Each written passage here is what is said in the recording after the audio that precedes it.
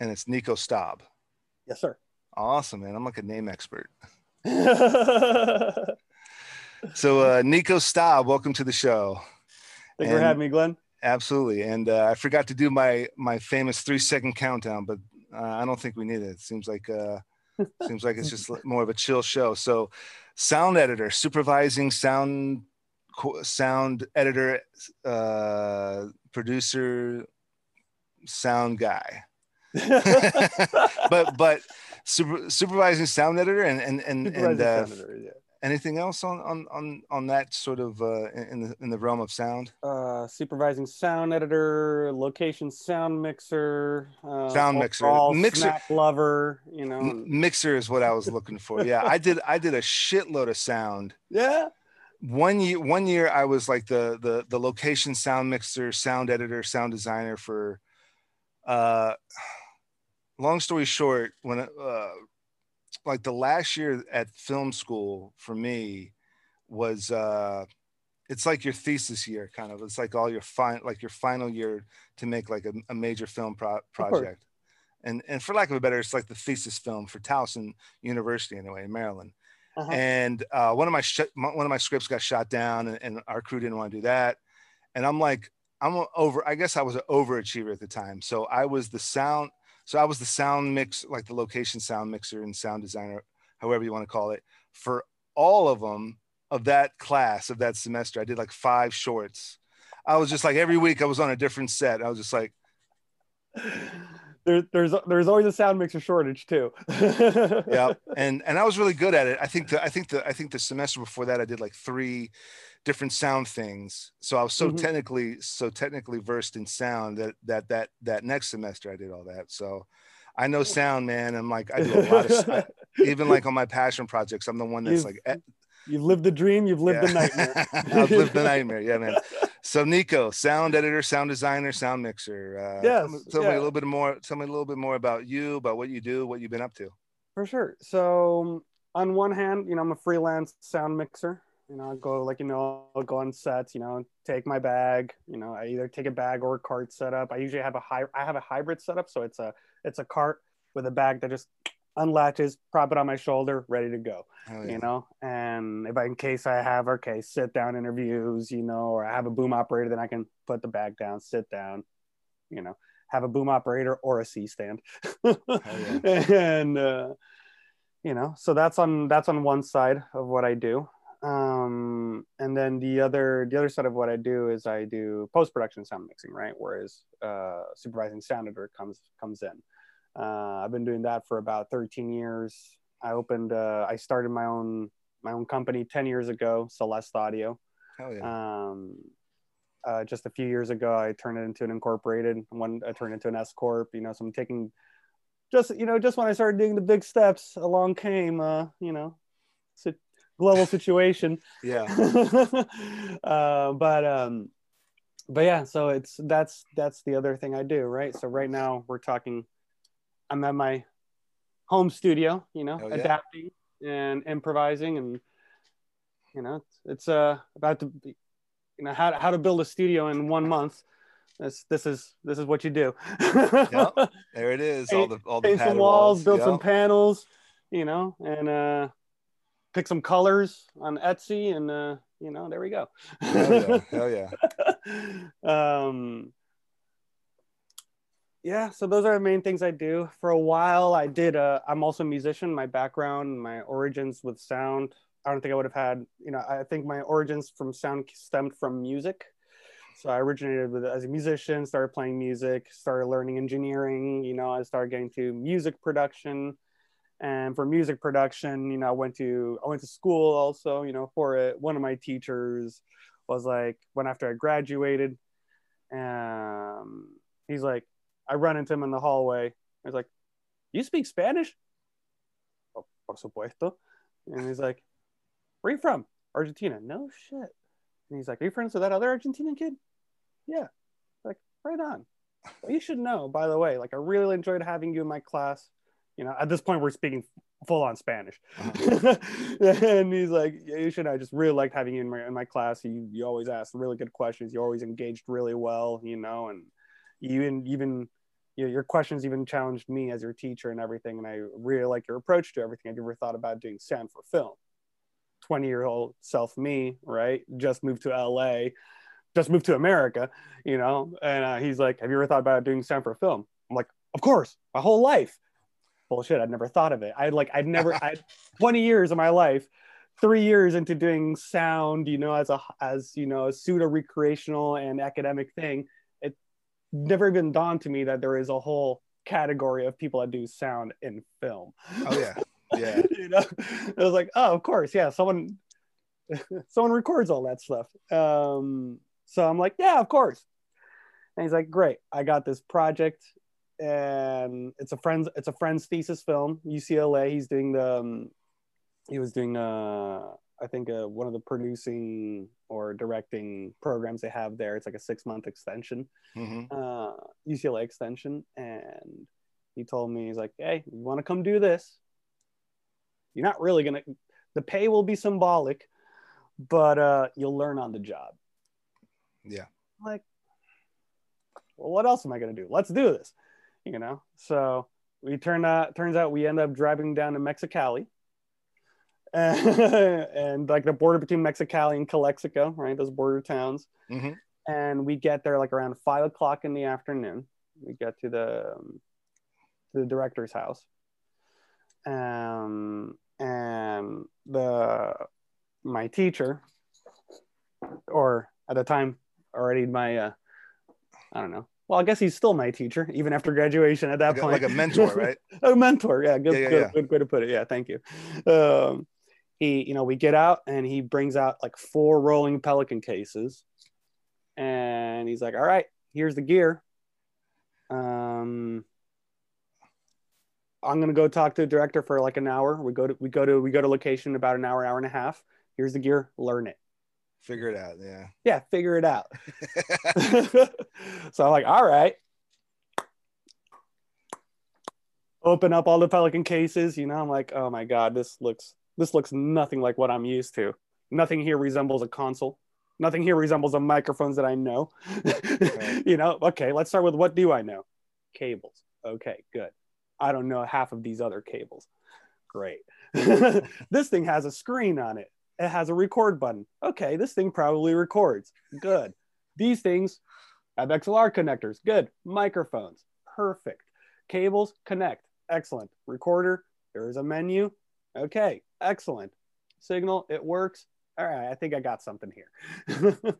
You know, I didn't even touch the radio mics, you know, the transmitters and receivers at that point.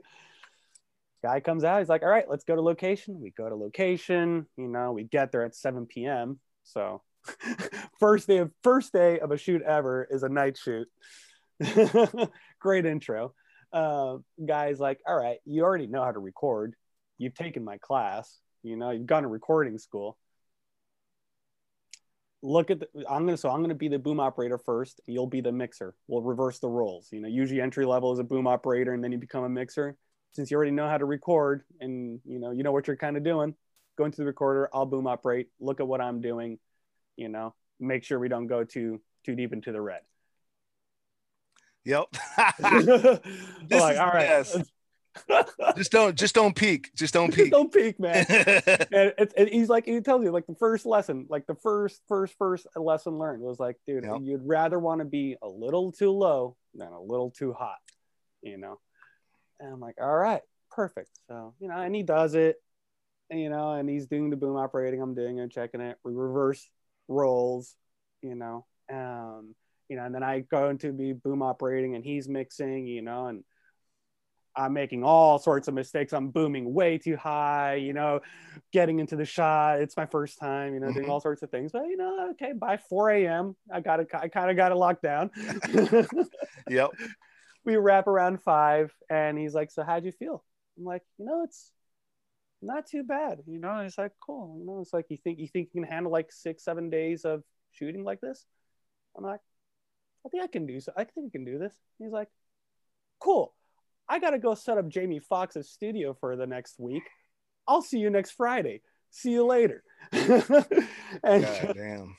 Yeah, and just leaves me basically with a whole unknown crew for a good 7-8 days. And did you have to mix and boom? Mix and boom. God damn. And it was great. I learned a lot.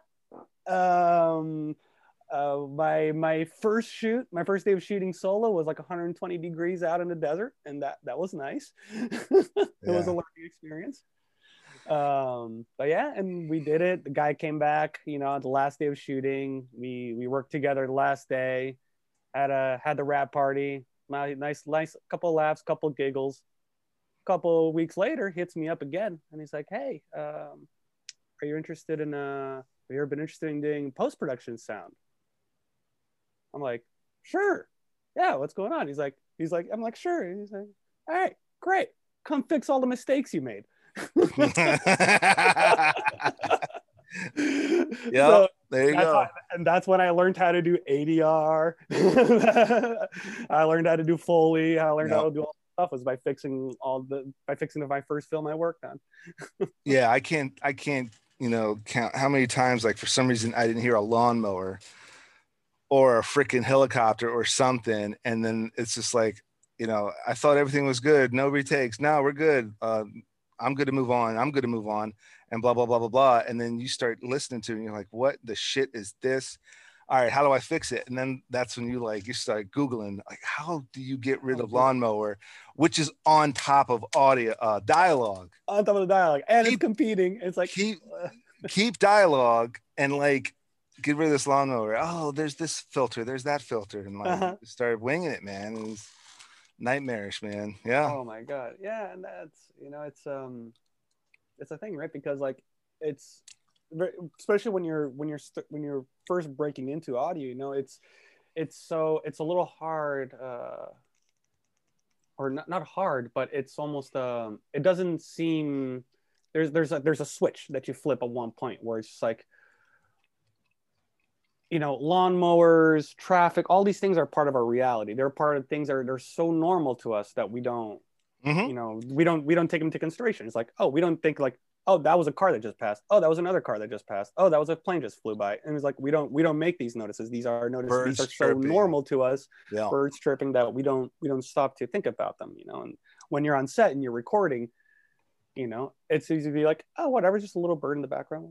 But then you're in post-production, it's like, dude, what are all these birds doing to my dialogue? Yeah. What are all these cars doing to all this thing? None of this works, you know, because by the time you cut to another scene, you know, or you go into something else, all of a sudden there's these contrasts of your background sound, you know. And so it's crazy how nature becomes unnatural. Yep. You know, and the funniest thing is that, you know, having worked on both sides, right, on location sound, post-production sound, it's on location sound, your job is to like record clear dialogue as clear as possible, and then you get to post-production sound, it's like, okay, now you got that clear dialogue and you got to embellish it as much as possible. Yeah. Right. And you look at all these movies, you know, and or any movies, shows, you see all these scenes, people are talking, but really the only thing they actually recorded was the dialogue, all the light city hum, you know, the traffic sounds and the birds and little things that going on, that dog that barked twice, you know. That everything was added. That was added, yeah. And everything was added. Only the dialogue was captured on set, assuming they were able to capture it okay and they didn't have to ADR it. Right.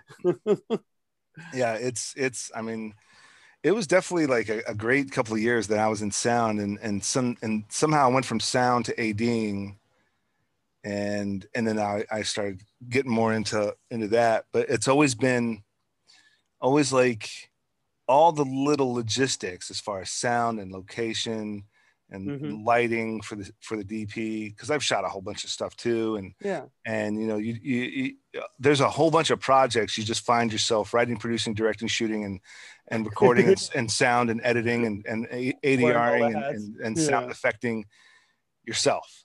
So then when you get like to a bigger thing with way more hands and way more departments and more professional, you know, bigger scale things, then it's like at least you have that in your mind, like you've done that, you were like, you know, working on those ultra low budge and kind of made it reasonable, that now that you always have all those logistics in your head, and it's like prep, Yeah, I'm prep, sure. prep, prep. Like, how dirty do you want, director, producer, how dirty do you want your shots and and how dirty do you want your audio? Yeah. Do you want this super, super clean, or are we going to ADR, or do you want the on location dialogue super clean to build it? Or if it's dirty, are you going to have the environment that we're shooting in? Are you going to have that in the scene in post, Yeah. so that, say we do get, like a car revving over someone's dialogue, Mm-hmm. we can just build upon that in post so it doesn't stand out. It's natural. Or, True. little kind of like, it's all the little things like that to kind of build on, or focus on avoiding. Yeah, this is true. I guess there's always, it always seems like, a lot of these things, productions are like, uh 20% shooting, 80% troubleshooting. And Yep. it's I remember, like, one of my first shoots, it was like, we were at a noisy location, and I remember, like, it's like, they were telling me, they're asking me, it's like, is there anything we can do about the sound? I'm like, I don't know. Do you want to tell all these people to stop driving? Yeah.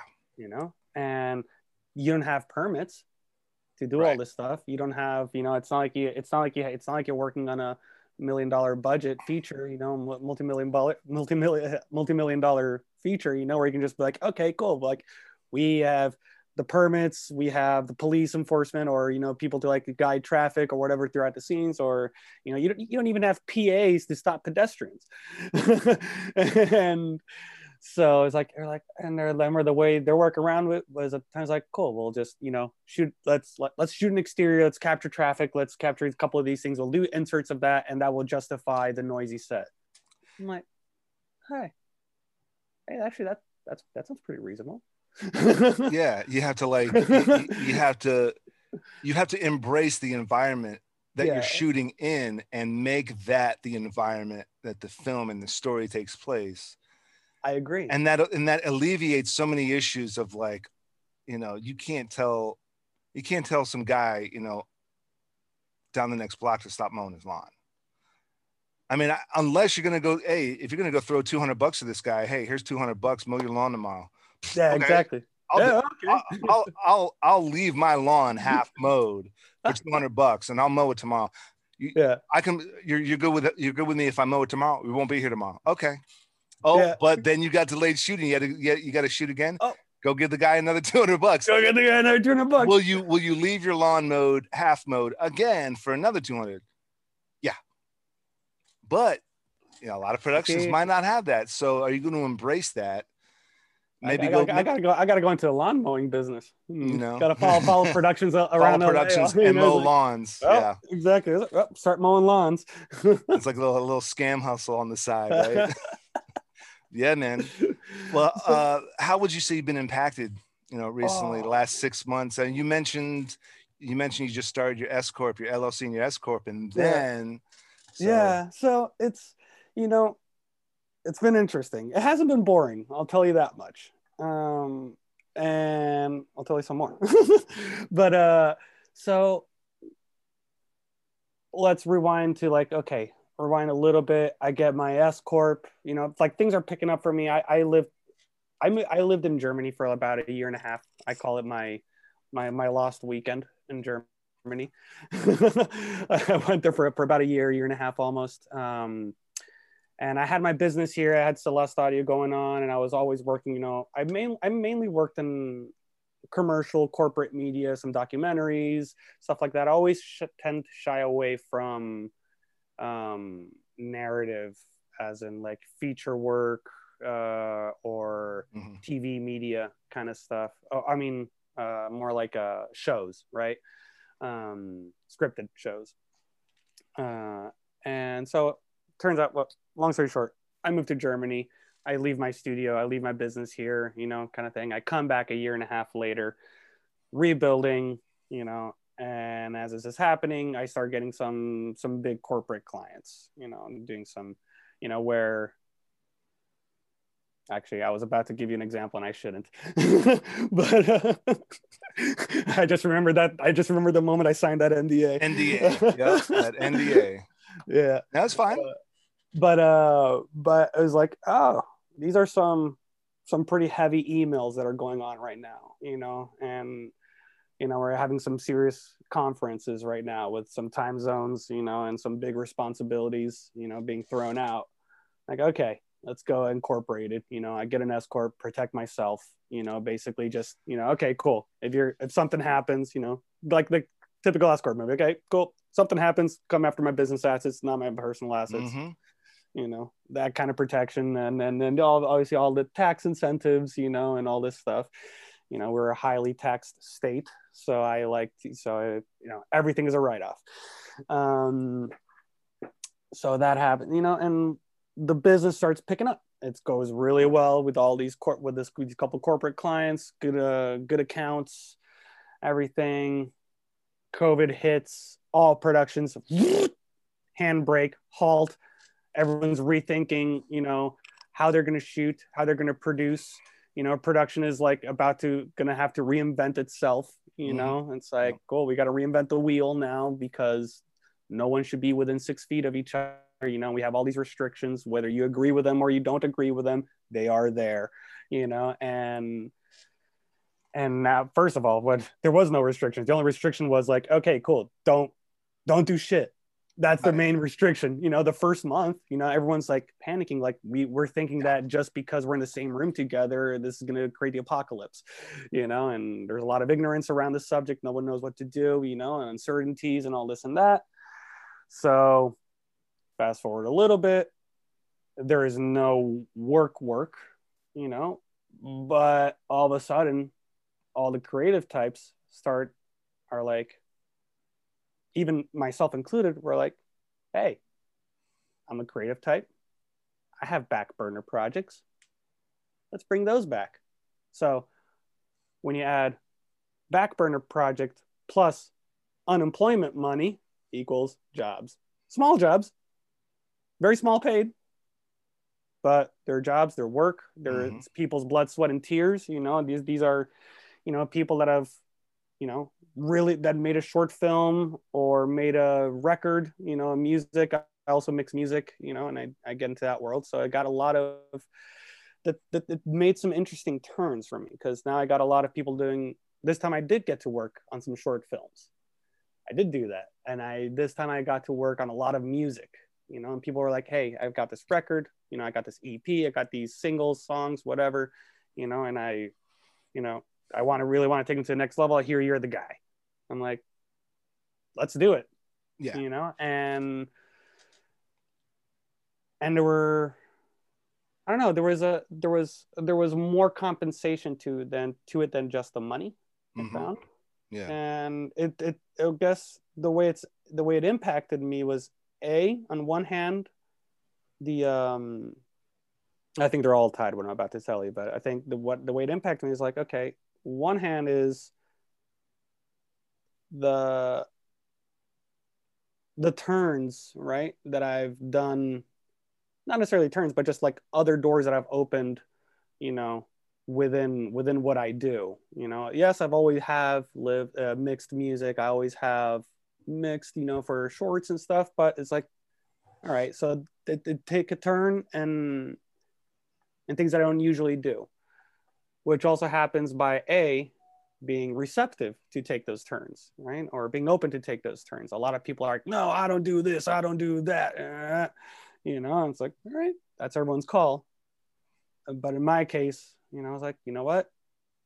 When I see someone who's passionate about their project, who really believes in what they're doing and is a good leader in their own project, that to me, which the leader part to me is very important, right?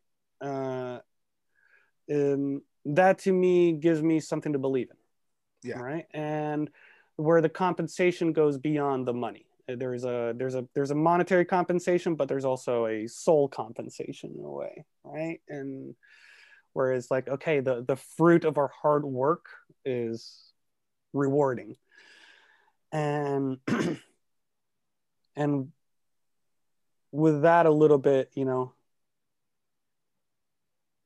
I think that element really aided in how I've been feeling through this whole quarantine, because a lot of this has been, I feel like a lot of the quarantine has been centered around people's feelings, right? Because like, okay, how do we're going to be by ourselves for so long. How do we, sorry, I'm going to turn on the AC here. We're going to be by ourselves. Like, how do we handle ourselves, in moments of stress and moments of uncertainty, and moments where we don't know what's going to happen in a week or in 2 weeks.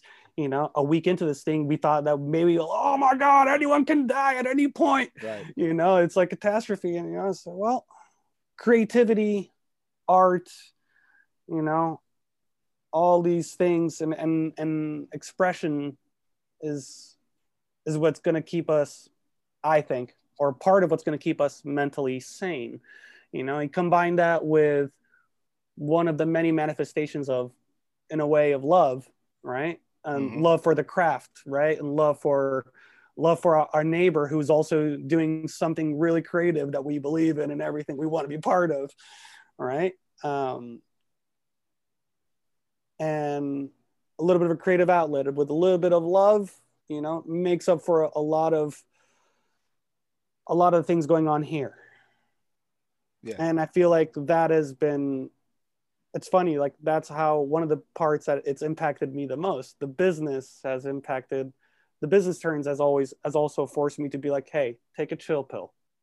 Not everything has to be about the business all the time, and you don't have to focus on making, getting the big clients all the time, and it's okay to take the hit on the job, if it means you're doing something soul nourishing. Right. And since this whole thing started, I've always made it a point to, like, always, no matter how buried I am in work on something that is, corporate, or, working for the suit or whatever it is, always have soul nourishing projects that I will even say, like, no, don't pay me. Like, I want to do this. I'll deliver, we'll work on a schedule. It's okay. But like, the importance of having a creative outlet, for me at least, or something that I can be passionate about within the whole stale environment of corporate media. Right. Yeah. And it keeps me alive in a way. So that's working on music stuff, working on people's short films, working on my own music even, and so it's been, I guess that's one way it impacted me. The corporate stuff, commercial world, that is still pretty dead. At least as far as location goes, niet. Right. I've been to one shoot in the last 6 months. Wow. One shoot. It was at a museum, and we were shooting content for their reopening, and then things got shut down again. And then as far as, the corporate post-production stuff, I guess not many people are generating the content, because they can't shoot. The ones that are, every now and then I'm getting some things, but all of it seems to be CGI, VFX, none of it I just got my first, like, actor piece, where there's talent on set, and someone actually shot some content, and it was a really cool piece for a camera company that was promoting their new lenses, and it was neat. It felt good to, like, oh, look, there's actors in front of my screen now. Yeah, man.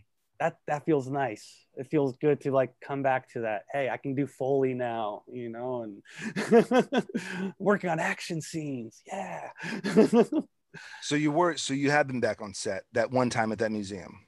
Yes, the one time at the museum, about 2.5 months ago. Okay. When they teased the reopening, and and that was about it. Since then, I've gotten a few calls, but there's some production starting to come back up. I got a call the other day to go work on a production, but it was one of those moments where, like, okay, I have to value my time on this one. I can't just say yes to this one. Yeah. All of a sudden, a feature film during pandemic, an ultra low budget feature film during the pandemic, just something didn't click. Yeah. And I guess this is where, going back to, like, taking creative projects and taking passion projects every now and then. You know, it's like the one thing about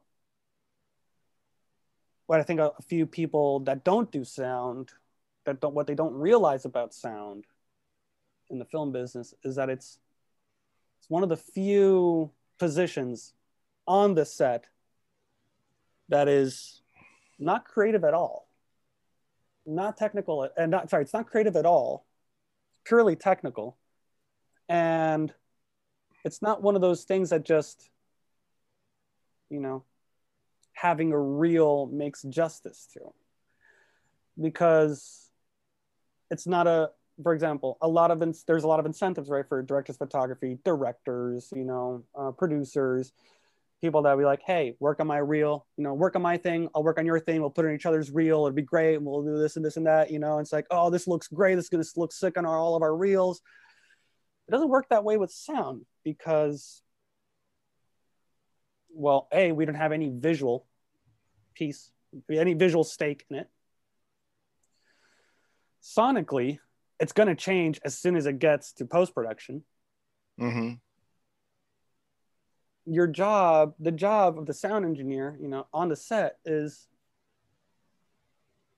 95% technical, and then the other 5% is creative ways of being technical. Right. You know, and Yeah. so it's a lot of work, it's a lot of brain power, and it's a lot of physical and mental exhaustion after 10, 12, 14-hour days to not have a creative reward come back. Yeah. Well, and so I feel like that's something that people sometimes don't see so much, and why it's so hard that's why it's so hard for sound guys to take the hit when it comes to working on set, unless it's their friend or personal favor, or, you know, returning, like, you know, when a client has called you like 10 times, well, the 11th time I'll cut you a deal. Yeah. Of course, you draw a lot of soil here, so yeah, of course, you know, you scratch my back enough, I'll scratch yours. Yeah, I'd have to agree. I mean, I was able to piece together, you know, from that one semester when I did like 5, 6 different, you know, sound gigs in just one semester. I was able to piece together a reel, but you're right, it's really more the scenes, the visual scenes. Of course, It's got the audio in it, and so you're labeling it sound reel, and then people are listening to it, and I guess most people just see, like, I don't hear anything special, and it's like, that's the point. That's why you're paying me so much money. Yeah, but it looks like a good film, but how is this a sound reel? It's like, that's the point. It sounds great. Sound great. You don't realize that. I guess you're right, because as I was trying to push myself as a sound guy, yeah, I had a cinematography reel that I didn't shoot. Right. So it's like, yeah, but I don't hear any crazy stuff. I'm like, yeah, that's the point. That's the point. It's clear dialogue. So I guess you're right. And, but, maybe sound mixing. Well, listen, I mean, at least there's Oscars for what you do. Yes. So when you're saying, like, there's no incentives or something like that, there is that. So. There's, what is it? There's sound editing and sound design, I think, are two different Oscars. And I think they just clumped a few of the post-production sound design stuff, like sound. Like I think they clumped a bunch of categories together last year or starting this year. Is there only one sound Oscar now? I don't quote me on it. You know, but I think there's like 2. I think there's 2, because I remember so this was I think 4 years ago, but Mad Max Fury Road took all the technical Oscars, all of them, and it was 2 sound Oscars. That's what I remember. That's what still stands out now. So in the last year or 2, they might have mixed those 2 into one. But I remember it was sound editing, sound mixing. No, sound editing and sound design. I think mixing is essentially editing. Yeah. So sound editing and then sound design. It got the CGI. I think it got the cinematography. It got it got nominated for just about every category, and I think it won half of them. But I think it won most of most of the technical stuff, like the sound Yeah. and the CGI. Oh yeah, And it would make sense. I didn't it watch the was, Oscars that time. I usually don't I don't watch the Oscars. It's I uh watched that time because Mad yeah. Max was nominated for everything, and I've been a fan of that original trilogy. I've been a fan of that original trilogy. I've been a fan of and Fury Road just blew, Oh, it was in my awesome. opinion, it blew everything out of the park. They really kept the spirit of the crescending curve of Mad Max Yeah, insanity. You know, it's like the first one. It's like, ooh, it's got that late '70s feel, you know, and it's kind of okay. It's like a reality shock, you know, like, oh, this could yeah, happen. And then like the second one just gets a little more like, oh, this gets plot thickens, you know. And then the third one, it's the freaking '80s, and we got Tina Turner and saxophone 80s solos and flames, post-apocalypse, you 80s, know. yes, Yeah, saxophone solos, you got it all, you know. yeah, Children. You know, and then they brought Fury Road. It's like, oh, yeah. the curve just keeps getting. And Fury Road was just like, you know, like this high diesel, you know, steroid fueled, you know, Yeah, War Boys. I mean, yeah. I mean, Fury Road was essentially like a remake of, I want to say, all three of them just jam packed into one. yeah. Start to with the hopes of starting a new trilogy. And now I don't, who knows where the hell they're at with it now, but You know, a new trilogy would be all right. I'd probably see it. Uh, um, I'd be happy. I'd be also be a happy camper if they just left it where it's at. yeah, yeah. I mean, You it's a know? perfect film standing alone. Yeah, Yeah. Did you get to but see Bill and Ted 3? no, but Pretty good. it's definitely high up on my list. I think that's on demand, so I might have to. I think I got to buy it on Prime or something, but Yeah. it's on my queue on Prime. But then I look at prices and I'm like, oh, let me wait, let me hold off. I've got so much other crap to watch and catch up on. Speaking of which, what have you been watching, binge watching, using it as an escape, using, you know, to like study from, or even reading if you've been reading anything? Okay. Good question. You know, I have a neighbor who's a sci-fi writer, and a good friend of mine too. And my whole life, you know, I grew up with I have older brothers. As a kid, they got me into Star Wars. I was like, oh, Star Wars, and my whole life being a Star Wars kid, you know, and Star Trek, no, no, you know. And this guy's like, you know, we after we become pretty good friends, and he's like, Nico, he's like, I think you really like Star Trek. I think you really think you should give it a shot. And I'm like, okay, I'll give it a shot, and I'll start with the original series. And I started with the original series. I watched the pilot, I'm like, neat. Watch the first episode. I'm like, ooh, all right. It's kind of slow, but I like slow. You know, I'm a big spaghetti western fan, you know, Yeah, and so I'm like, all right, this is slow, but it's good. It's philosophical, you know, some good debates. You know, I'm keeping in mind it's the '60s, you know, I'm like, oh, they're talking about they're breaking some boundaries. They're talking about some serious stuff right now. Oh, plot thickens. All right. Season 2. Oh, okay. Season 3. Ooh. Like, you know, and then I was like, well, let's give everyone always raves about the Next Generation. the Next Let's Generation. go Next Generation. Seven seasons later, I'm like, wow. Next Generation. Well, what do I do now? Guess I'll go into Deep Space Nine. Yeah, So I binged like all of that Star Trek. the entire Star Trek franchise. Until Deep Space Nine. I kind of put an end to it after Deep Space Nine. Yeah. You know, and everyone tells me I did a good. It was a good choice. Yeah, and Star Trek's unique. Star Trek is so unique in its own Definitely. way, but you know, like as a kid, I was never really into the original series, and but then when Next Generation came out, my dad really got me into that, and we watched that, you know, like just about every night. Maybe there was Yeah. nights I couldn't watch, but like I was into Picard, next Picard, gener yeah. the next generation anyway, really into that.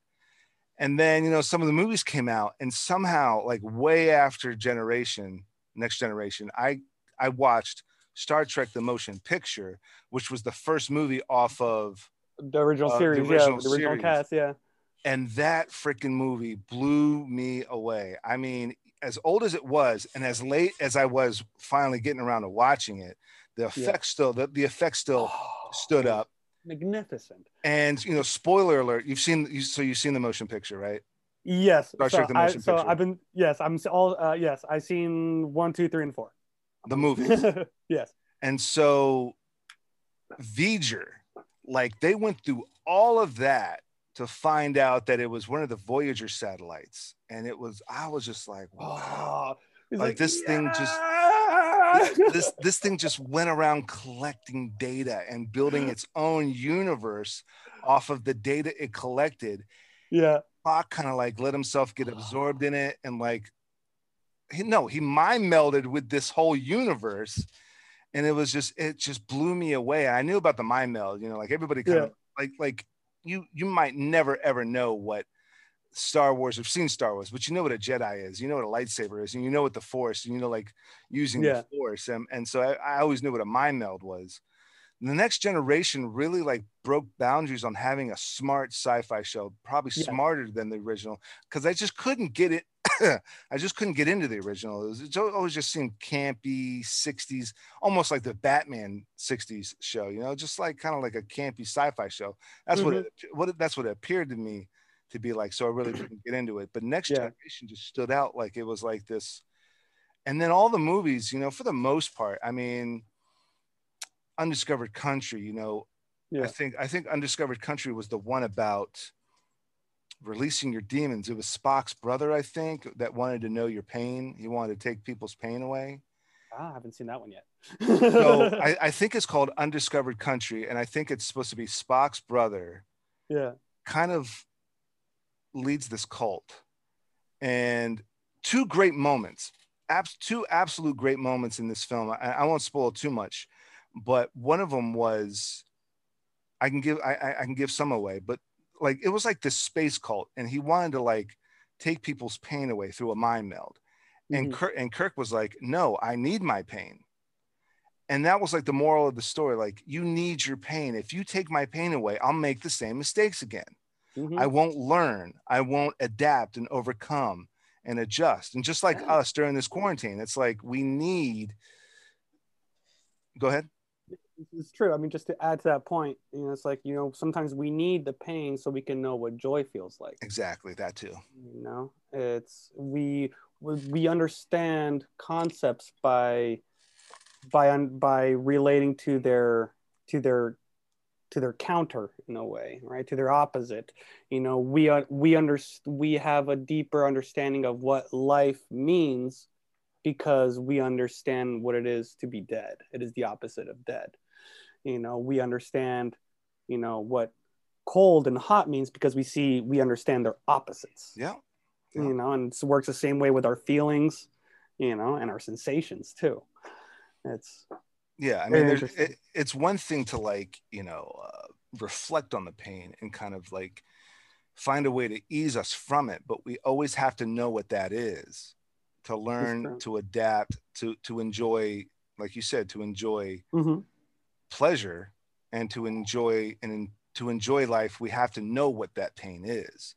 That was a huge moral of the film. That blew me away. There's another great moment, and I won't spoil it because you have yet to watch it. And if you're a Star Trek fan, that's got to be the next Star Trek movie. Undiscovered Country should be the next movie you watch. But it definitely, see, for me, like Star Trek motion picture was great, and but Wrath of Khan was only great to those who knew the original Khan series and knew who Khan was, because then that's the huge plot twist of who Khan is and how he had such an vendetta.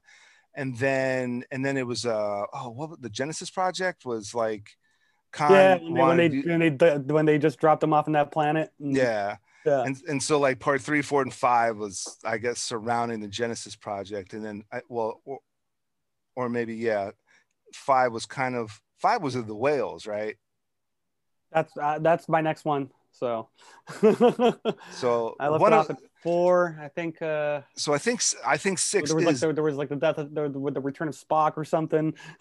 was 4. Return of Yeah, Spock was 4, yeah. and then I think 5. So I forget the numbers. 5 and 6. One's with the whales, and one is with Spock's brother and the cult, and like this, this space, taking your pain away kind of cult. But I can't remember the numbers. I'm pretty sure it's 6 though. Star Trek 6, The Undiscovered Country sounds right to me. Yeah. So, but yeah, but like that's definitely a must watch. For me, it was like, one, and then 6, and then Generations. Have you seen Star Trek Generations? The movie Star No. Trek Generations? Yeah. So No. that's where some different crews kind of mix, and it's a really Yeah. cool, like it's it kind of really cool passing of the torch as far as the movies go. They Is already did it. that They already did it yeah. with the shows. Yeah. But I think as they were making Star Trek Next Generation, they were making the Kirk and Spock movies, Oh, they do like a little pass the baton. and then they do that. Nice. Yeah, I've heard of And that. and so yeah, Generations is great. And then there was some of the Next Generation movies were, they kind of like started to slump Yeah, I haven't seen any of those. in And quality, but yeah, but Generations is great too. But yeah, man. nice. I mean, And what a franchise. Yeah, what were you gonna say? I really underestimated Star Trek for too long.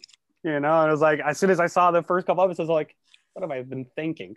Like here's all the philosophical debates I've been looking for. Here's Mhm. all the, all the all these little arguments, not in the sense of a quarrel, but an argument as in like, presenting an argument, and showing of arguments of different sides and different, it was just really presented some interesting conversation and things to Mhm. think about, especially I guess in the original series that was a little bit of the draw, right? It's like, what have you thought of things a little differently? Kind of Right. like in the way Twilight Zone was, it's Mhm. like, hey, what have you thought of things just a little bit differently?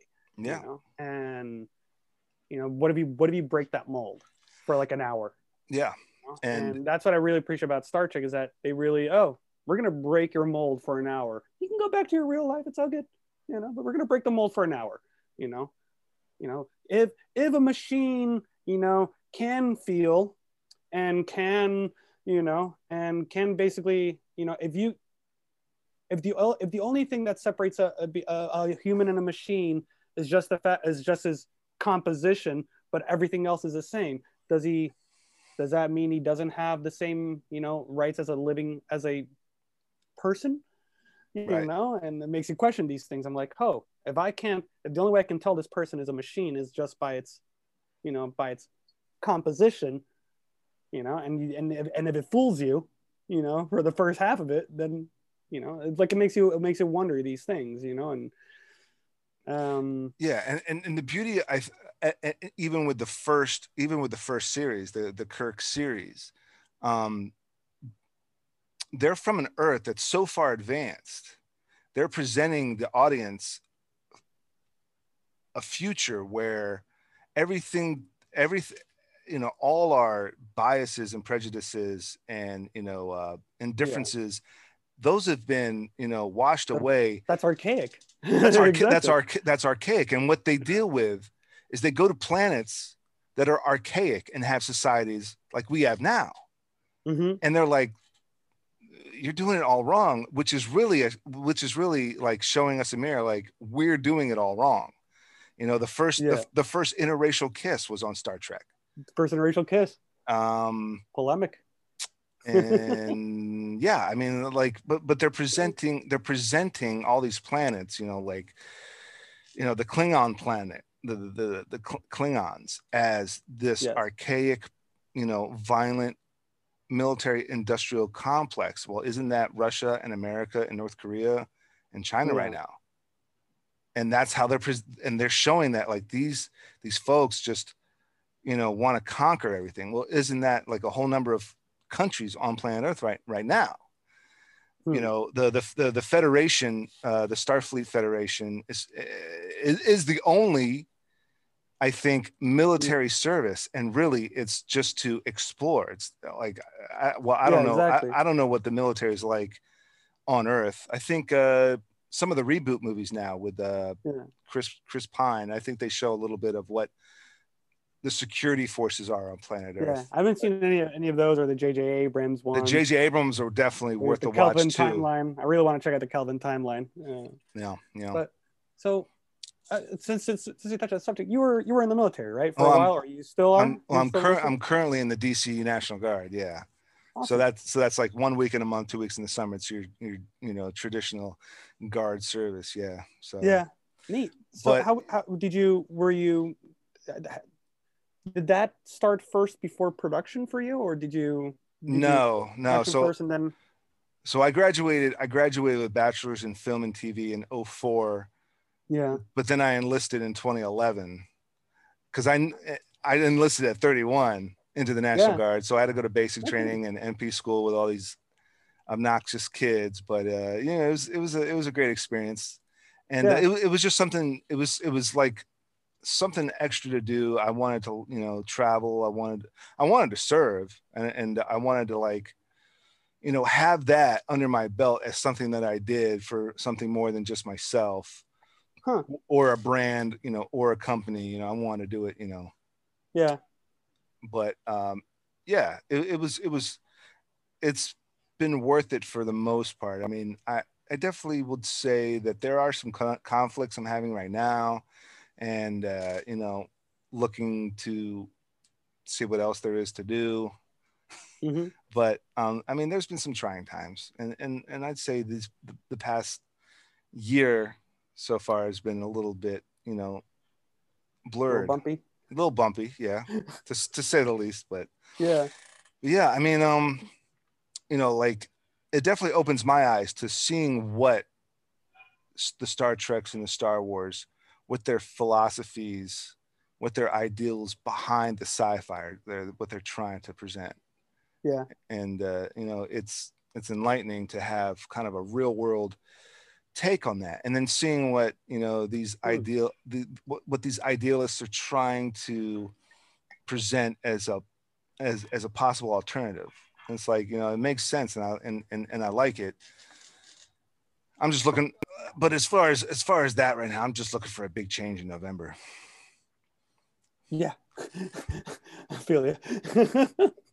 Since I still currently serve, and even though some people have said some pretty shitty things about the military just recently, since I still serve, I'm very careful about what I say publicly. As you should.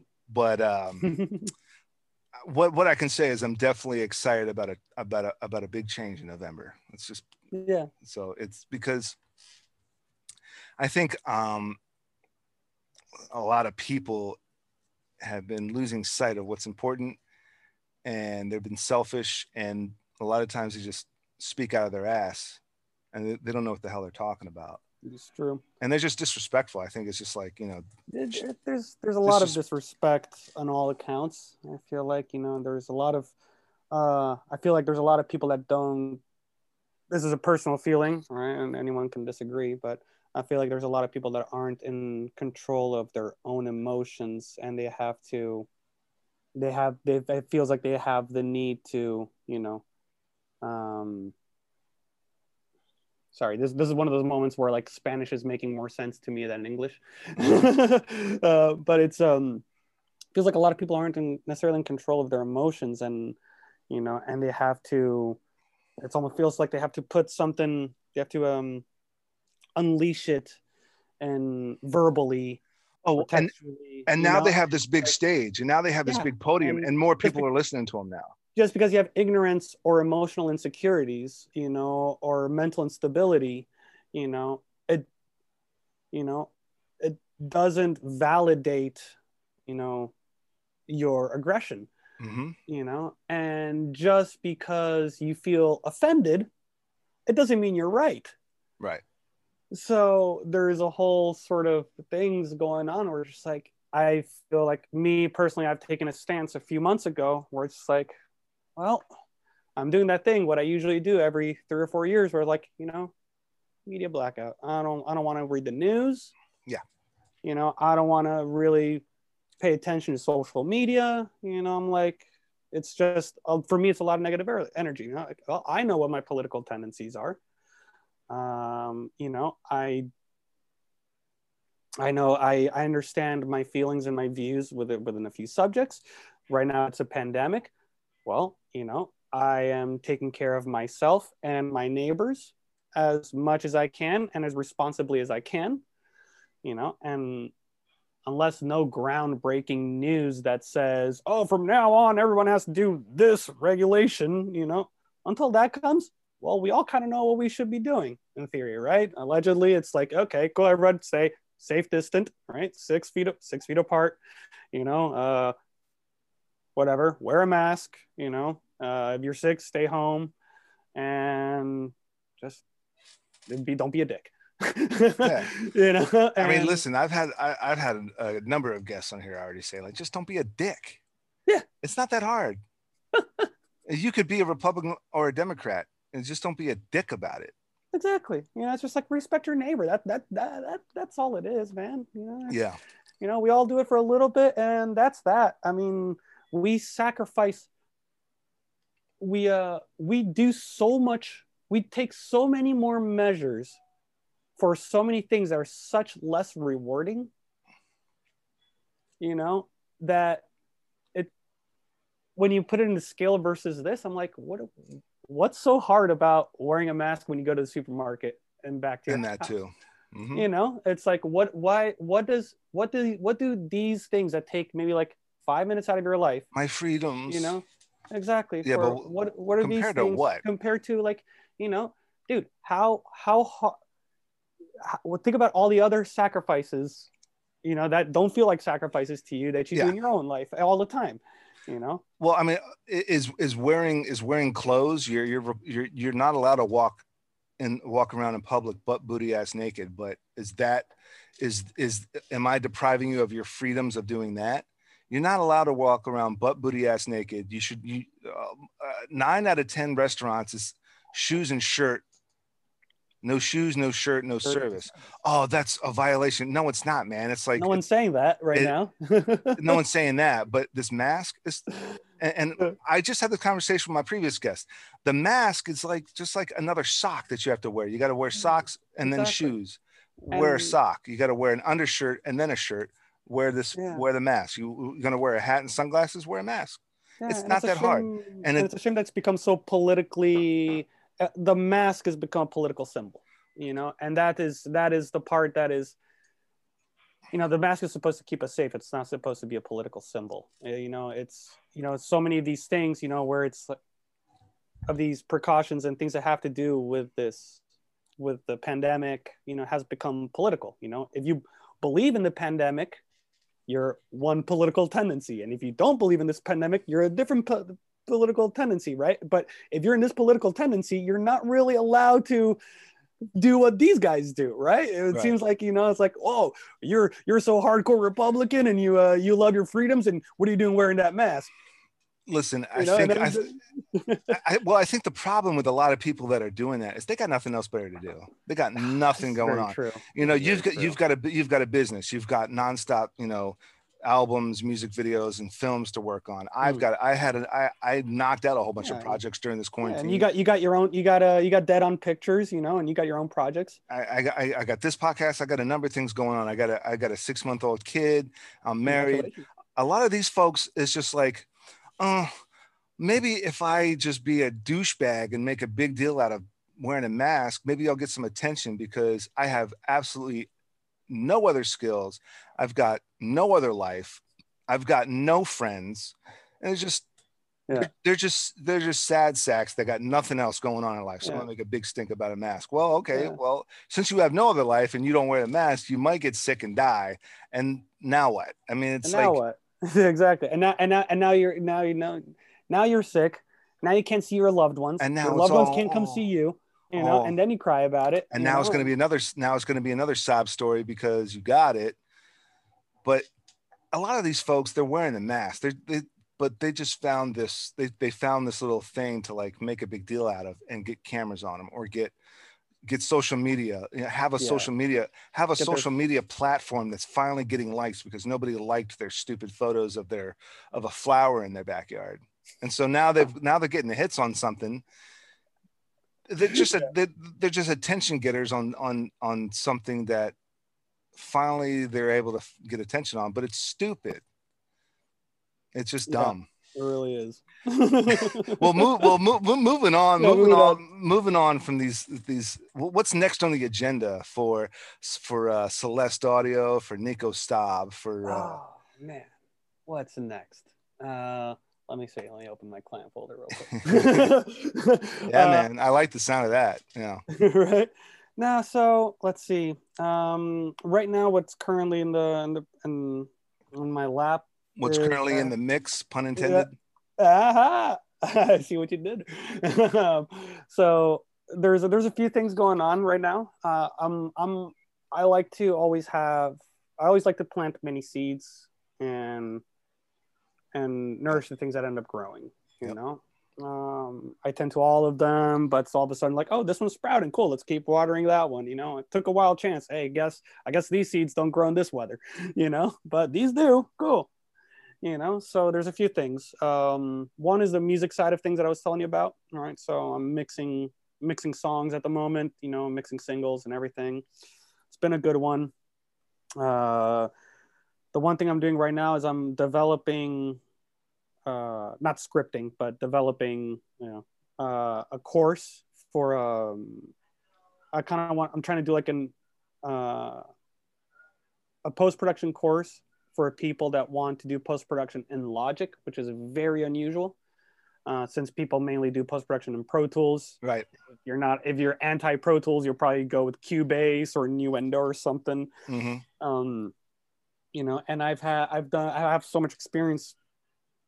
Yes, I have a reasonable experience in Pro Tools, but I have a lot of experience using Logic for what it wasn't necessarily ultimately designed for, which is post-production, you know, and I've designed some post-production workflows to the point where I'm like, I'm so much faster in Logic than in Pro Tools now, right? And I feel like there's a few workarounds and quick ways to do things that I feel like it makes a lot of sense. And I feel like there's also, a lot of people have Logic, but not enough people have Pro Tools. In the sense that of a lot of people that want to do the jump into post-production, they think of like, oh, but now I have to have Pro Tools, and that's an expensive system, and their plugins suck, so I need to get all these other plugins, and I got to do all this. So next thing you know, they're like, you know, they're going to be $2,000 deep into something they don't even know how to use, you know. Right. And my goal is to basically make a course where like, hey, you know, this is like an introduction to post-production if you already have, you know, if you already basically know the basics of sound engineering, right? So like, okay, you have experience doing Logic and working on music. You want to get into film stuff? Cool. Here's a 4-day course, basically, you know, just like, okay, cool. This is what post-production flow looks like in Logic, you know, and they can work around all these things. And so I'm just kind of developing a course for that at the moment. And so that's thing number 2. Thing number 3 is, you might find this interesting. So this guy that actually somehow matches my rug very well, and it just completely by accident. So this guy is actually, it's a bed, you know, that's what I use as a couch, but this bed here has, it's like a sound induced massage bed. So it has what are called tactile transducers underneath it. It's got 2 of them. So if you don't know what a tactile transducer is, essentially it's kind of like, imagine when you have a subwoofer or a speaker, right? You have a cone and it has a magnet, right? And the magnet, you know, with the electromagnetic pulses, you know, shoot through the cone and that projects the sound, right? So imagine that the tactile transducers are just those magnets, and the bed itself is the cone. So it's like having 2 subwoofers underneath you. So it's basically, it just works through vibrations. It has a crossover at about 120 hertz, you know, so all it is vibrations. And it's configured in a stereo setting, right? So it's like you have one on that side, the other one on that side. So through that, I'm able to design a bunch of experiences that are sound induced. And it also has a headphone input in the back, has Bluetooth capability. So I'm designing experiences. I'm designing immersive sound only experiences, where, you know, so for Which example. and so the Yeah. bed creates like a physical Yes, thing. it adds a fourth Right. dimension to it, right? Yeah, yeah, It adds or it adds another sense to it, right? It yeah. Uh-huh. adds the tact into it, Yeah, yeah. touch, and so I've been designing experiences where like, okay, the first experience is you're laying on a beach, and the tide is coming in and it's coming out, and comes back in and it comes back out, and you hear the waves crashing, you hear the tide coming in and out, and you feel these vibrations just go. Yeah, yeah. And that's the thing. I have relative control over where I want these vibrations to be in the up and down spectrum. The same way you would have them on a left and right spectrum. So it's been fun designing experiences for that. Hell yeah. Along with that came along with other. It's like, hey, like these things. I'm experimenting with tones, and things like oscillations. I'm finding, I'm doing basically the guy that made this bed is a neighbor, and he's a carpenter. And he's like, I made this stuff, but you're the sound guy. I'm a carpenter. Yeah. And he's like, I really want you to play with it. Tell me what's good. Tell me what's bad. Tell me what's, do some R&D for me basically. And I'll give you the bed, and I'm like, that sounds good to me. And so I'm making some R&D and finding some good uses. I made some pointers about it. I think it, in the current state, it probably could use a little better shielding. It could probably use a good +4 input instead of a -10 input, and things like that. But on the other side, it's like, oh, this is a really, really it's a novelty to me, right? And it's something that I really love diving into. Finding, okay, like how sound can be an experience, like immersive experience, but it can also be therapeutic. Yeah. I've been some of the designs that I've made so far for this. I've made 3 or 4 of them are long format on the 20-minute, 30-minute range. Oh, nice. I call that long. Yeah. A lot of people might call that short, right? Because sometimes they're expecting an hour or something. But I feel with the 20-minute, the Waves one, for example, I've done. I've had a few different people coming in and trying it, and all of them have said something along the lines when it's done and they get out, it's like, I feel very relaxed. I feel lighter. One of the people that tried it, an old friend of mine who's very introverted, and he came out saying like, this is, for the first time in a long, I don't know what it is about this bed or what it is about the experience or what it is, but I feel for the first time in a long time, feel comfortable under my own skin. There's something, that there's a way I feel now that I didn't feel before. Yeah.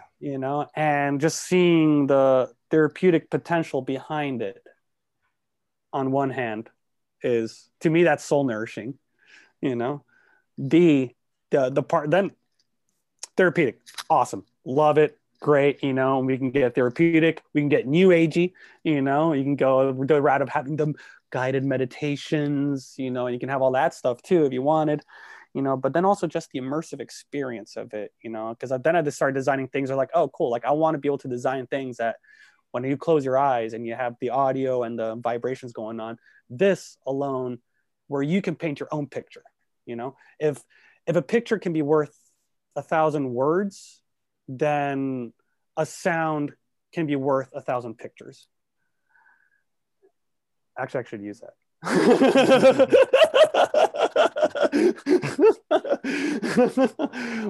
But that's how I feel sometimes with this little apparatus here. Hell yeah, man! I like it. Yeah, if you're in LA, I'll have to try it. That's fantastic. Well, definitely, definitely big marketing, different major business enterprise going on. And I think since your carpenter's right in the same building, and you're not going to be violating COVID compliance right there. So exactly, and I see a lot of potential for because it's the concept is simple. It's a tactile transducer under a surface. It's a vibrating machine under a surface.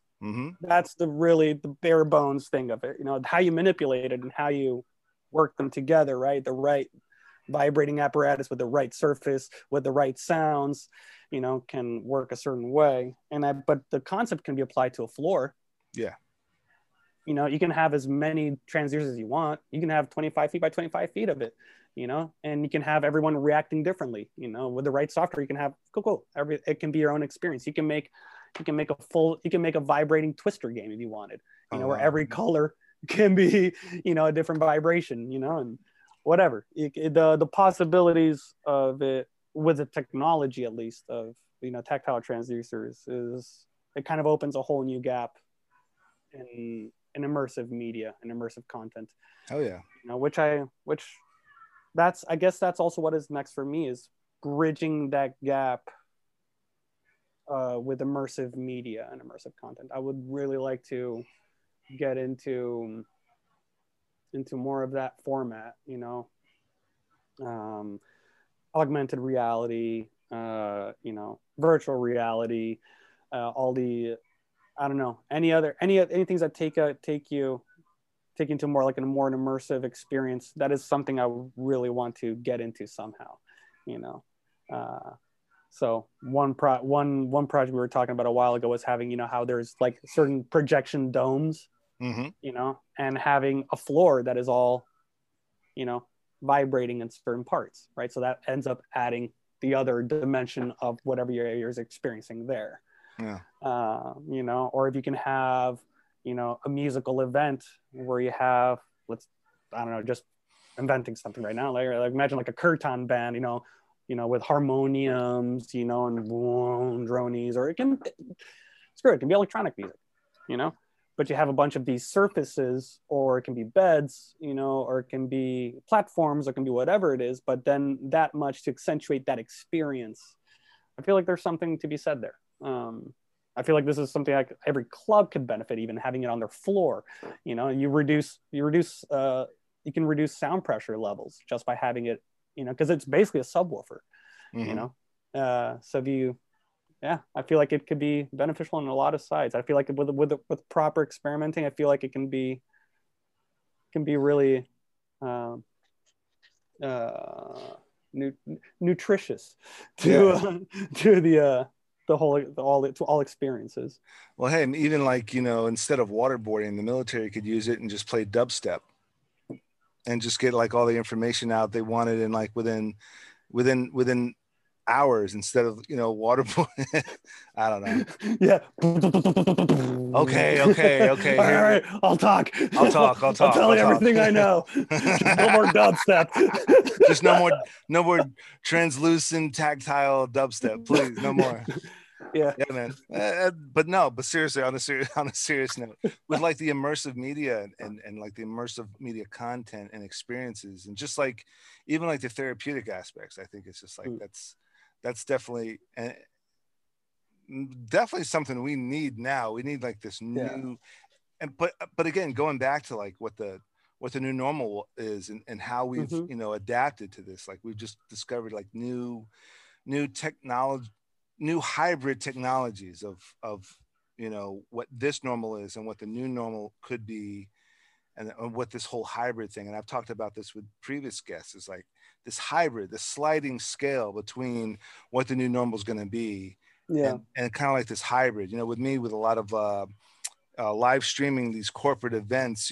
Before the quarantine, I was going to New Orleans and Montreal and Philly and New York, and going to these events. And it was fun because I got to travel, and I would film and live stream these conferences or these seminars. And then it all went virtual. So it was basically all the same people, but on Zoom. And then about a week ago, it was a hybrid. There were people actually in Nashville at the site, but then they would be there at a nice location introducing the keynote speakers or the presenters, who mostly were in Zoom. And it was all like this hybrid on location / virtual live streaming conference. And so that's what I'm finding, what the new normal is going to bring us, is that it's ideas like this. It's like, definitely, there's like this physical thing that you have, this bed, this couch, but and the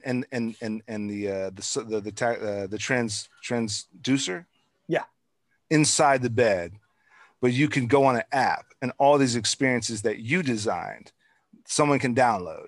And you can, and so once the design is built, and then that's manufactured, that's designed, patented, manufactured, and then you as a creator still could virtually, remotely telework and build these experiences that someone could easily download on a computer, download on an app, plug into the couch, and they could just Nico Stobbs Beach Part 2 or something, and it's all like, but it's all still kind of hybrid. And that's what this technology is taking us to, is just more of this hybrid, virtual, non-virtual, physical, because still. Yes. Here's another example. No, go ahead. No, it's really interesting what you're saying. I agree with you, because right now when we're so far apart from each other, right? That I guess now that restrictions are loosening and people are being more comfortable with being around each other and stuff, but there is also a little thing about like, how do we we're human beings. We need to be close to each other. We go in packs, that's kind of like our instinct, right? Instinctual. It transcends, it goes beyond, ideologies and thoughts and, whatever it is. Like, we're humans. We're, instinctually we go in packs, we have families, we have cliques, we have things, and like, oh, now we can't do that and we shouldn't be doing that, and it's like, okay, like, how do we feel close to each other? The same way Zoom just went, like that, and everyone's using Zoom and we're all trying to feel closer to each other. Everyone's having Zoom parties and everyone's, drinking and this and that, and I don't know, we crave a human connection, right? And or something that, brings us to a little more of a, I don't know, it's almost like we're starting to feel a little less human because we're so locked in all the time. Sure. And I feel like a lot of technologies and a lot of resources are coming up to counter these feelings. And there's still a number of opportunities I want to take to still meet up with, my buddies. But at the same time, the reason why I started this podcast is like 7 different reasons. Take advantage of this downtime, take advantage of this virtual telework thing. I know there's a lot of other creatives and artists and folks like you and me. I got a whole bunch of people, lined up on the podcast. They want to reach out and they want to talk about their old stuff and what they're working on now and what their next agenda is. They want to talk about that. They want to connect with somebody. But also I want to still produce. I'm going to produce something. And then it's me wanting to reach out. It's me wanting to connect. But it's also, I know you want to promote your stuff, but I know I want to promote my stuff too. So it's like a cohabitated of promotion, of connecting, of talking, of sharing, still being creative, not being bored. I mean, shit, what else were you? I mean, I know you have been productive, but there's a lot of other folks that have not been as productive as we are. And I just tell them, like, what else you got going on? So, come on the show and share your old stuff, share your new stuff. But like during June, during July, during August, what do you got going on? Come on the show and talk for an hour or two, anywhere between an hour and 2 hours. But yeah, exactly. It's like, we do want to connect, but there's, as we start to progress, there's going to be this hybrid. Yes. And I mean, it's like I said, there's going to be this sliding scale. And I think the new normal is just going to be anywhere from like fully virtual to fully in person on location. But there's always going to be there's always going to be, now with everything that we developed, there's always going to, now we have like this sliding scale of how to like bridge. Exactly. And I guess it makes sense, right? Because now we're like, okay, we spend so much time in front of computers and now around people that social media becomes important, right? It's how we feel close. It's how we feel connected with people, and then you have, these meetings, on Zoom, Skype, or whatever it is. Okay. Other ways of feeling connected with people. Take it another step, video games, start calling your friends, everyone's getting on. People have been playing video games online with each other for years, for decades. Exactly. Yeah. Exactly. And now more so than ever, it's just like, cool. Now people are feeling connected there because, well, they can either play together or they can also play and have a conversation at the same time, and do it all on online, and so, and then there's, another cutting edge thing. I have a friend of mine who's great engineer, who was a teacher of mine like 13 years ago or 12 years ago, and now he's got a company called Mosh Pit. And what they are doing is they're doing immersive experiences for shows, or that's one of the things they're doing, I think, for like concerts, right? So where you can go see a concert online and you're an audience member, but you're like first person audience member or third person audience member, right? And you can interact with other concert goers who are at the same concert, who have their own little avatars there. So now you can go see a show that is live performance there, that is either that's happening, right? And then you can also interact with a crowd, that you can know them or you can not know them, or maybe it's an AI. Right. So that's also what they're implementing too. They're implementing AIs that behave as closely as people would. Hey, listen, like I've been playing VR games, with a couple of buddies of mine. Yeah. And they're online, and my buddy built like this 2-person huge VR, stadium in his basement. And so you got the goggles and you got the little controllers. Yeah. And before the quarantine, I would go over his house like once a week and do like VR games for like hours upon hours. But even then, the games were online. You could play with other folks in these VR games online.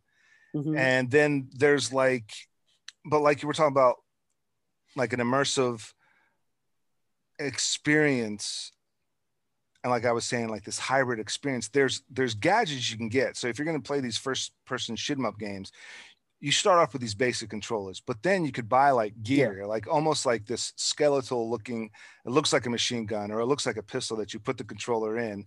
And physically it feels like a pistol, but then in the VR with the goggles, you got the VR pistol and you're doing all this stuff. Or you can have a sword. You can actually have a physical sword, but when you put on the goggles and you kind of like slide the controller into the sword, and it's like a foam plastic, light, harmless toy sword. But in the game, it's the sword that you're like slicing up orcs and vampires or whatever with, that sounds awesome. And so there's that hybrid experience. It's immersive because there's this physical thing you're holding on that does adapt to the goggles and to the senses that you have in the room to then build that into the VR experience. And like with the and again, the concerts, there was a game we were playing where we were just watching movies in this VR room with folks, all over the US. And we were sitting in there, you got a little headset, and you got a little mic, but we're watching movies and we're just joking around watching these movies. And it's a fun experience, it's great. And so there's you're watching a screen. You're watching yourself on the screen, watching a screen. It's well, no, like we were watching an Avengers movie.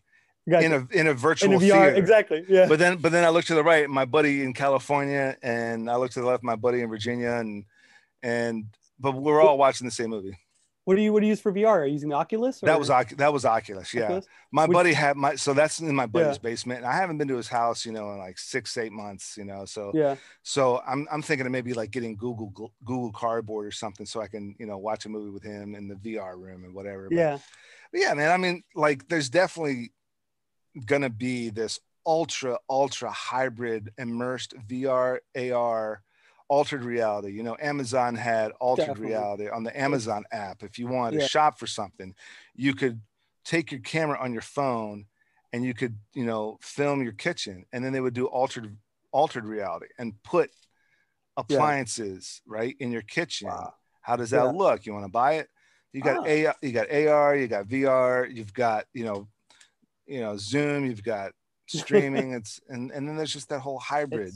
It's here to stay. It's not like, it's unlike, late 80s, early 90s when, virtual reality and 3D tried to make something happen, and it's like, it didn't really work, just our technical capabilities and technological capabilities just weren't there. But then again, that's where the failures come in. Exactly. You fail and you try again, and then it's made us stronger, because then now we realize, like, okay, if we want VR to succeed and not be what had happened earlier, it needs to be accessible, and economically accessible, physically accessible, reasonably and it's got to be Economical. Yeah, we said that, economically accessible, physically yeah. accessible, right? And Yep. then and it has to be simple, Compact, and lightweight, compact, simple, exactly, fast. lightweight. It can't be full of cables, right? I mean, and it can't be like we had like 3 freaking cables hanging from you, and if you walk like 2 feet in one way, it's like you just yanked it. Great. Yep. You just broke like $2,000 worth of gear. It should be like, so I guess I feel like that's the battle right now. It's like, okay, who can give you the most experience while making it the most efficiently possible, for your wallet, and for the experience itself, right? Yeah. So whoever can achieve, essentially, like, I feel like whoever can achieve the virtual reality experience without a headset, that's the guy that's going to win. That's gonna be the DVD versus Betamax. Eventually, there's gonna be one guy that's gonna be like, hey, we figured it out. Yeah, we figured it out. And here it is. Like, even if you can have virtual reality with the concept of a Google Glass, yep, you figured it out. Yeah, just some lightweight sunglasses, Bluetooth, Wi-Fi. I mean, Listen, the Wright brothers crashed over and over again. Yes, I think one of them like broke his back and he had to be in traction or something. I don't know the definitive history of the Wright brothers, but I know what I do know for a fact is they crashed and they crashed and they crashed and then they flew. And that's what VR, that's what 3D's been, that's what VR has been, that's what computers were. That was the plan, that was the design that killed all other designs. Smartphones, that's what smartphones were. I mean, wasn't it like 4 years ago the droids were blowing up? Like physically, like catching on fire and blowing up. Yeah, I think it was like the Galaxies or something like that. The Galaxies were popping. Yeah. Catching on fire. And they made a mistake, pulled them back, recalled, refunds, lawsuits, paid settlements, shot out another one. We learned from that mistakes. These things happen. And like, apparently the Galaxies are like, nothing's going to be the iPhone, but I think Galaxies are second now, if not something else. But is constant competition. iPhone's clearly always going to be tops, but the iPhone's learning from Galaxy's mistakes, and Oculus is learning from what was that? What was the other company? But anyway, everyone's kind of picking up from other people's mistakes, exactly, improving and everything, and that's been a thing. That's been a big thing for me as far as filmmaking, as far as life, as far as parenting, as far as just life in general. Don't only learn from your mistakes, learn from others too. Yes. Well, Glenn, why don't you do this? Because Joe Bob did it. I'm not doing that. Joe Bob always did that thing. You remember he kept getting screwed over. I'm always going to order an Uber if I'm drinking. Yeah. Always going to order an Uber. Always. but you never got a DUI. I know. Because I always order an Uber. Because Joe would never order an Uber. He didn't want to leave his car at the place, so he drove and he got a DUI. Yeah. Because Joe Bob didn't want to because Joe Bob's too cheap. He didn't want to pay $15 for overnight parking, so now he's got to pay $10,000. Got to go back and get your car the next morning. Well, I always ordered Uber from and then back, to and back. Exactly. And it's like you learn from other people's mistakes. Sure. Yeah, but well, going off of that, what would be a last bit of advice, last point or two for the viewers? Oh man, I would say advice. Okay, I would say place your happiness and your well-being in front of money. And I feel like when you're happy with who you are and with what you do, in a grand thing, right, in a broad sense, right, not what you do with your life, but with what you do, with like, well, what you do with your life, with like, like, okay, if you're comfortable with if you like who you are, and if you like what you do, and what you represent to yourself, you'll be the richest man in the world. Mm-hmm. And money, you won't need money to feel rich. I used to teach for a while, and I would tell my students, it's like, listen, you're just trying to get into entertainment, sound, to be more specific. Chances are, like, I mean, I can't tell you what's going to happen in your life, but I'll tell you from my own is that I may not make a lot of money, but I'm the richest man in the world because I get to wake up, I get to do what I love, I get to be with a person that I love, I get to be in projects that I get to choose, and I chose this life, and well, I guess on one side I was blessed to have that choice, right? But if I feel like because I get to do what I love and because I chose to do it and actively pursued it, yes, times can be tough, but I'm the richest man in the world. So it's always good to like not get caught up in the money game. Yeah. Don't get caught up, in the social pressure game. Don't get caught up, in social medias, and watch out, pick your battles and watch the things you get caught up on, Yeah. and think what of these things make to my personal happiness.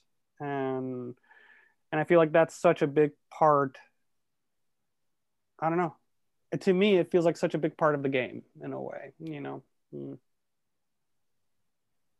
I don't know if that's really the kind of advice you're hoping to get. No, but exactly. No, it's fantastic. And I'll agree with you. And I'll admit, I've said, do what you love. I've probably said that in every other episode of this podcast. Yeah. That's been like my kind of closing advice too, is that, and you mentioned, don't get sucked into like the social media game. And I've had, it's digital peer pressure at the end. Yeah. Yeah. And I've had colleagues say like, listen, these projects ain't getting the hits. And I'm like, they're getting hits though. And we need to do a better job of promoting, but I like doing this. I'm not going to do a podcast about finance. I could give two shits about finance. I'm not going to do a podcast about, Game of Thrones because I don't watch this freaking show. But if I do a podcast with fellow filmmakers on a general thing, each episode might touch upon, Marvel movies, DC movies, sound editing, acting, directing, might touch upon politics. We talked a little bit about politics and military service within, an episode, but generally I'm just broadcasting me, jumping on Zoom, talking to a fellow filmmaker, fellow artist, fellow entrepreneur, fellow actor, and just shooting the shit. Yeah. How this past 6 months kind of sucked. Eventually, or how this past 6 months have been great. But, as far as the podcast goes, if the podcast is going to pick up, I know it. But the thing is, like, the hits. Okay, let's just quit after 5 eps then. Yeah, no, exactly. It's like working out. Your body will get better. Great. It will get better every day, but you have to do it every day. Yep. It's the same way. The body works very much the same as the mind. And if you want results, you got to be diligent. You got to be perseverant. And what's this other word I'm looking for? Persistent. Persistent. Yeah, I guess so. Persistent. Yeah. Yeah. But disciplined. Disciplined. Yeah. And because listen, hard work is going to beat talent every single time. Every time. You're not going to get your bachelor's degree in a week. You gotta, what's the program? 4 years. It took me 5.5. Separates the one-hit wonders from the actual, successful. Yeah. Right. Cool. It's like you You've actually prepared for this. You Mm-hmm. you like this so much that you've actually taken appropriate measures to protect the thing that you love doing. You Right. know, You know, and like intermittent, like me and the wife were doing intermittent fasting. We were working out this entire hey, quarantine, and she yeah, goes, "I'm seeing some results, but man," and I'm like, "Okay, so we've been doing this for how long? A month. All right, and you saw some results. Yep. All right. Uh, so multiply it by two, and you're going to see more results. Multiply by two, so in 2 months I'll see some results. Yes. In 2 months, oh, well, I'm seeing some results. Multiply it by two. 4 months, and the next thing you know, a year goes by, shredded, jacked, ripped, yeah. never healthier. So That's then you, what it takes. yeah, and But then you go it back might like, not. where were you 2 months ago? Where were But you 4 months ago? Where were you 8 months ago? but if you put that discipline, it might not even be a year. In a month, jacked Yeah, and shredded. But you true. got to put in that discipline. You got to trick the mind and You got You to got to flip the trick the switch. mind. The mind will trick the body, but you have to Yes. trick the mind, and you have to you got to like do this crazy kind of mental calculation. Okay, we've been doing this for a month, lost a pound, starting to see some muscle growth. Multiply it by two. 2 months later, lost a couple pounds, starting to see more muscle growth. Okay, Mm-hmm. multiply it by two. 4 months later, jacked and shredded out of nowhere. Out of nowhere. Yeah. Yeah, And usually because like 3-4 months is like what it takes to see the actual results a lot of times, you know. who knows? Who cares? Who Find cares? who find go find that mental trick, that mental Yes. math, Find like that switch, you that know, and switch. yeah, it's like it's almost like a for a lot of people, it's like they resort to like a mantra, you know. It's Mm-hmm. like, okay, cool. This mantra that's gonna keep me pushing forward, you know. And but I guess that's also a thing, right? Because mental instability, you know, and I don't mean it as a negative thing, although it's, you know, can have negative impacts, but mental instability has been kind of like a common thread, you know, since this quarantine started. You know, I mean, Absolutely, it's absolutely. been way since before that, right? But now since all this is happening, it's like, oh, cool. Like now we have 350 million people getting cabin fever, Yeah. you know. Yeah, and you know, I'm not going to downplay, you know, a lot of Yeah, this, a lot of the social and civil stuff that we've been going through in this nation. I'm not downplaying it. I'm not saying that there isn't something to be seeking justice for. I'm not yeah. saying that, but Mm-hmm. I think it's important for a lot of people to stop and think about, just for a second, stop and think about, is that there's been so many other elements creating a pressure cooker. Okay, creating a Mm-hmm. pressure cooker, cabin fever, quarantine, boredom, and then something happens that needs justice. Something. Yes. I'm not saying we don't need justice. We don't need. I'm not saying we don't need a change. Mm-hmm. We do need drastic change now, and now's the time. So be it. There's a whole slew of elements. You know, we kept ignoring problems. We kept ignoring problems. We kept pushing things off. We kept not accepting change. We kept not accepting that there needs to be a lot of um what was it, the police, something, the police, Defund the police. defund the police. Mm. There should have been a lot of restructuring of so many departments, organizations, and things that were the cause of the problem, and everybody kept putting it off, taking their sweet ass time, and then quarantine hit. Still a lot of problems, and it was a pressure cooker that just blew up. Yeah. And so for those that are blowing up, I'm not saying that your agenda is wrong. I'm saying slow down, because there's a lot of elements that are pushing you. It's a delicate situation. It is a delicate situation, you know. And so I think it's important to sit back and look at what really is causing the pressure cooker, and causing fires, and causing, riots. Yeah. But at the same time, it's a lot of, this should have been fucking solved 10 years ago, 5 years ago. 10 years ago, 5 years ago, 60 years ago, who knows? Mm-hmm. Depending on which issue you look at, you know, What issue you're looking at, and yeah. how passionate you are about the issue, you know. Yeah. And, But like you said, just looking at oneself, and we'll take advantage. I mean, my biggest point is taking advantage of the time that we have to focus on the light and focus on the positive. yes. Yeah. Yes. Well, And you can still, you can still have ideologies, and you can still have course. thoughts, you know, or or socio-political sides or whatever it is, and love yourself and pay attention to yourself and be relatively aware, you know, and be more conscious to make conscious decisions, and think about give room to our feelings, you know. I think it's an important thing mentally, because that's how we avoid getting wrapped up in either depression or just bad situations in social media. Yeah, you know absolutely, or, or absolutely. so many other things too, right? But it's, when we pay a little bit of attention to ourselves, it's it's like eating. We feed our bodies, we also need to feed our minds, and I feel like it's important. Yeah. Well, Nico Staub, I can't thank you enough for Glenn, coming on. thank you, man. Celeste Audio, Nico, any last socials, links, plugs? I know probably not social media. You're cutting off social media. Yeah, I mean, you can find me on social media. I'll be there. I can't guarantee you I'll accept a friend request. Mainly because I might not see it. But yeah, I mean, my website is celeste-audio.com.